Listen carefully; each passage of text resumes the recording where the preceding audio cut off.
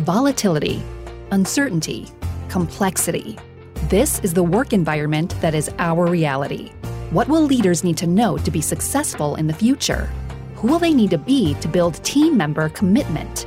How will they need to show up to create a motivating environment for their people? Welcome to the Sal Silvester on the Future of Leadership podcast, a dialogue about how leaders will need to adapt to be successful in a rapidly changing world. And now, please join your host and executive producer, Sal Silvester, to engage in the conversation about the future of leadership and how to transform people into confident leaders. Hello and welcome to Season 4 of Sal Silvester on the Future of Leadership. I am Sal Silvester, your host and founder and CEO of 512 Solutions, an executive coaching and leadership development firm based here in Boulder, Colorado, helping organizations create healthy, aligned, and more human workplaces. I'm also the founder and CEO of Coachmetrics, a cloud-based tool we developed to measure behavioral change in coaching and leadership development. Thanks for joining me today to talk about the future of leadership. Season 4 is all about the future of work. As organizations emerge in the post-pandemic era, leaders will need to think differently about how they engage their workforce.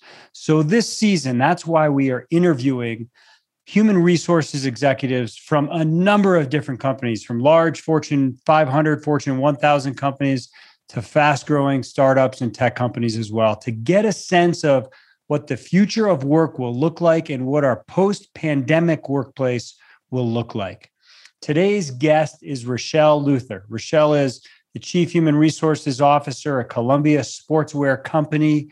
Many of you have worn their clothing and their hats, and they're an incredible organization, incredible leadership based in Portland, Oregon.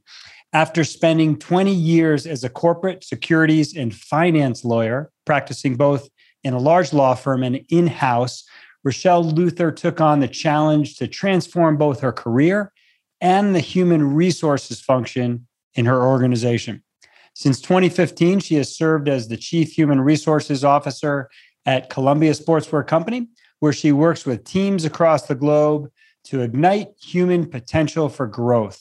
Community engagement has also been a significant part of Rochelle's career journey, spending time supporting scholarships for students in rural Oregon through organizations such as the Library Foundation and the Portland Business Alliance. Rochelle lives in Portland, Oregon, with her husband and 2 teenage daughters. Let's go to the interview with Rochelle now. Rochelle, thank you for joining me today, and it's great to have you on the podcast. The first question I want to start with today is about how employees, how their attitudes have changed, how their thinking has changed. We've been in this pandemic environment for 15, 16 months. In what ways have you noticed employees' attitudes changing around how they think about work? Right. Well, thank you, Sal, for having me. It's a pleasure to be here. To say the least, the impact of a number of really unprecedented events happening over the course of the year have really shifted the ground I've seen for employees and their expectations. As everyone was really looking around them and evaluating what's important when you're talking about health, when you're talking about safety, when you're talking about inclusivity. Those are just massive mindsets and shifts that people have had to grapple with.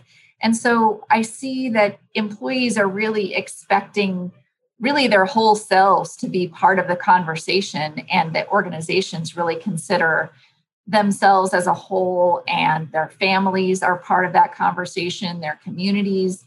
It's really a holistic view of how is this organization contributing to my collective well-being, and how is my organization participating in making my community, my family, my personal growth a better me, better community. Really, those expectations have grown exponentially.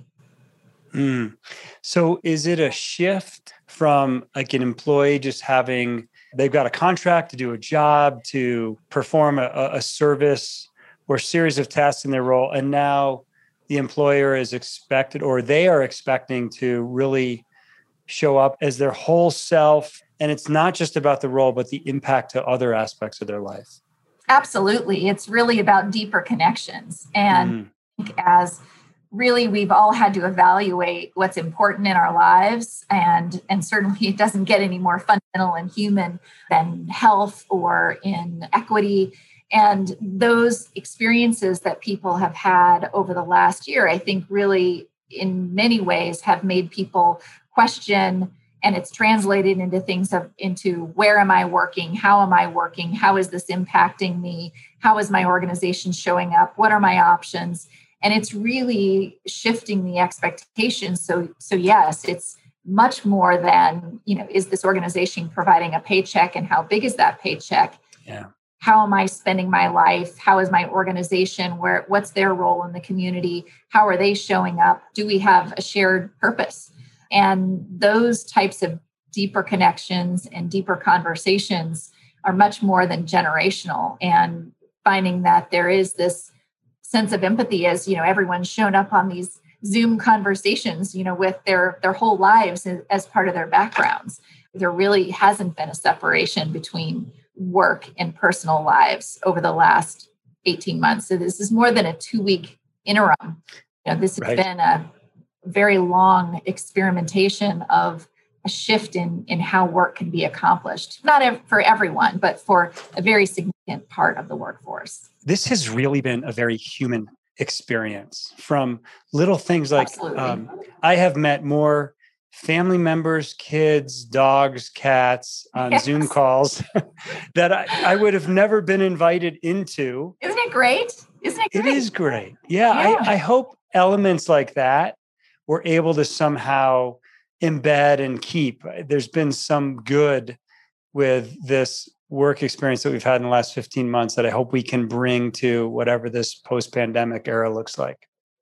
Absolutely. I think research has shown for a very long time things like, people don't leave an organization, they leave managers. What does that really say? What that really says is that they feel a sense of connection.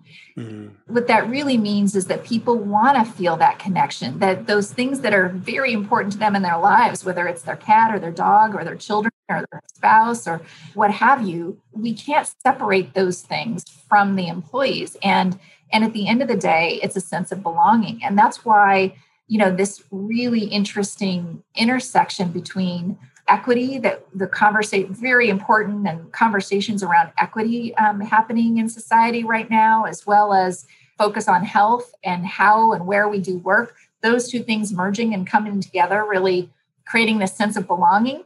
And that is personal. That really is that those boundaries have to be broken, but at the same time, that's really tricky to navigate, right? Is it okay? And what kinds of questions can you ask? Or how do you create that sense of belonging? So I think everyone is on a learning journey of what does this mean? But I think very few people expect us to go back to not bringing your whole self to work or not acknowledging that maybe you need some flexibility to go take care of that really important vet appointment because remember Charlie, the cat that you met? Well, Charlie's in crisis and I need some flexibility to go work with that.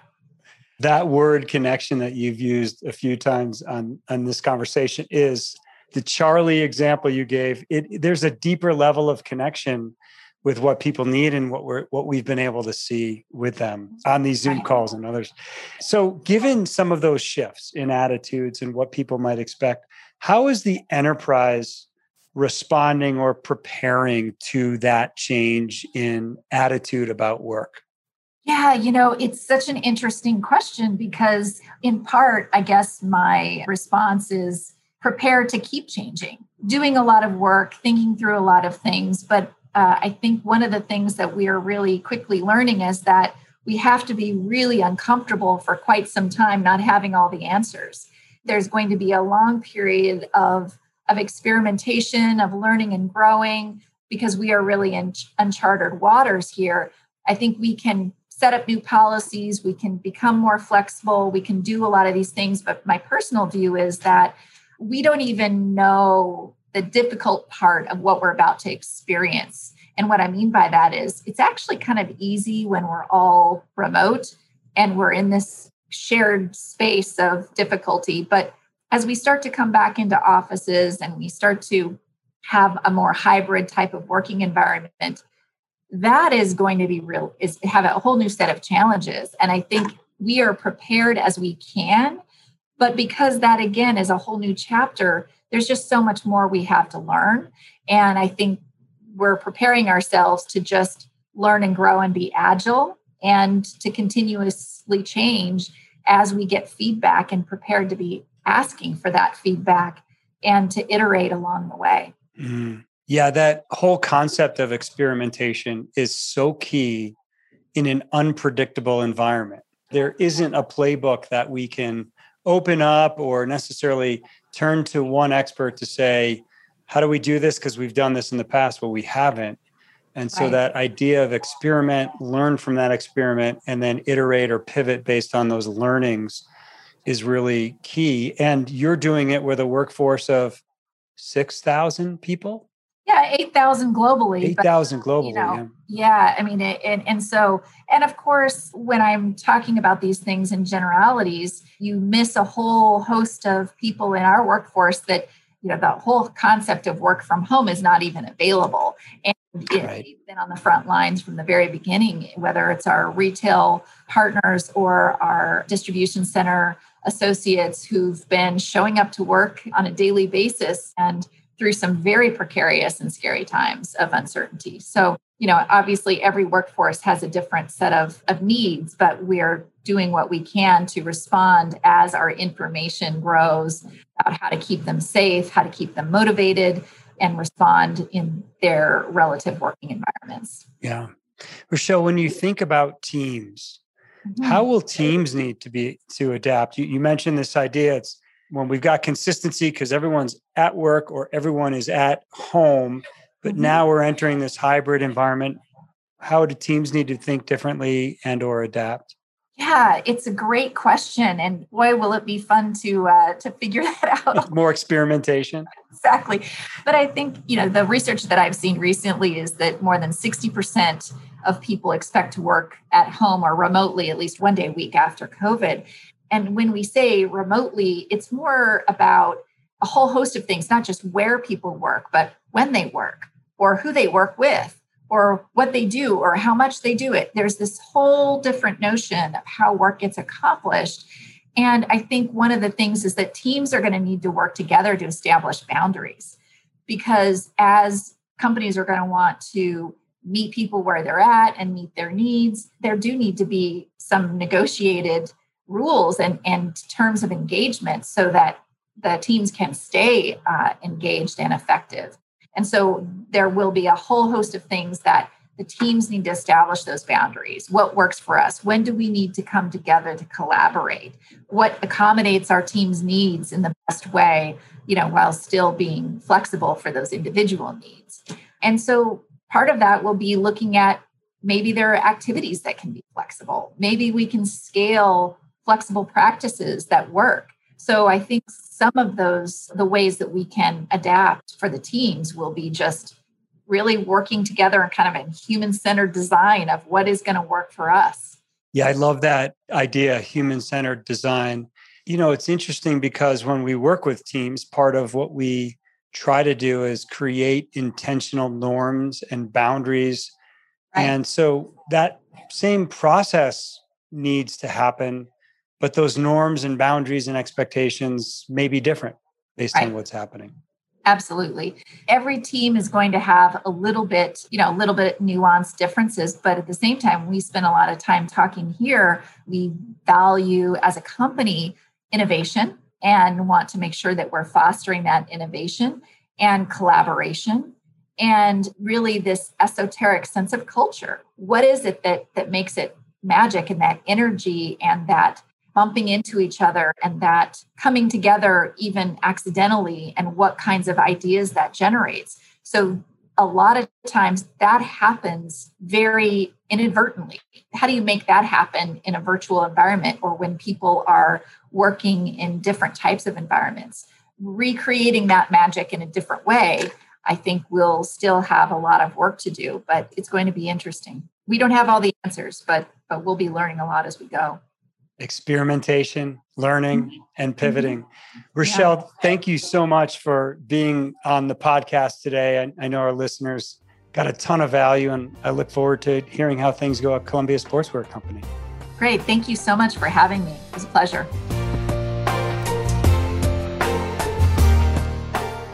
I hope you enjoyed today's episode of the Sal Silvester on the Future of Leadership podcast.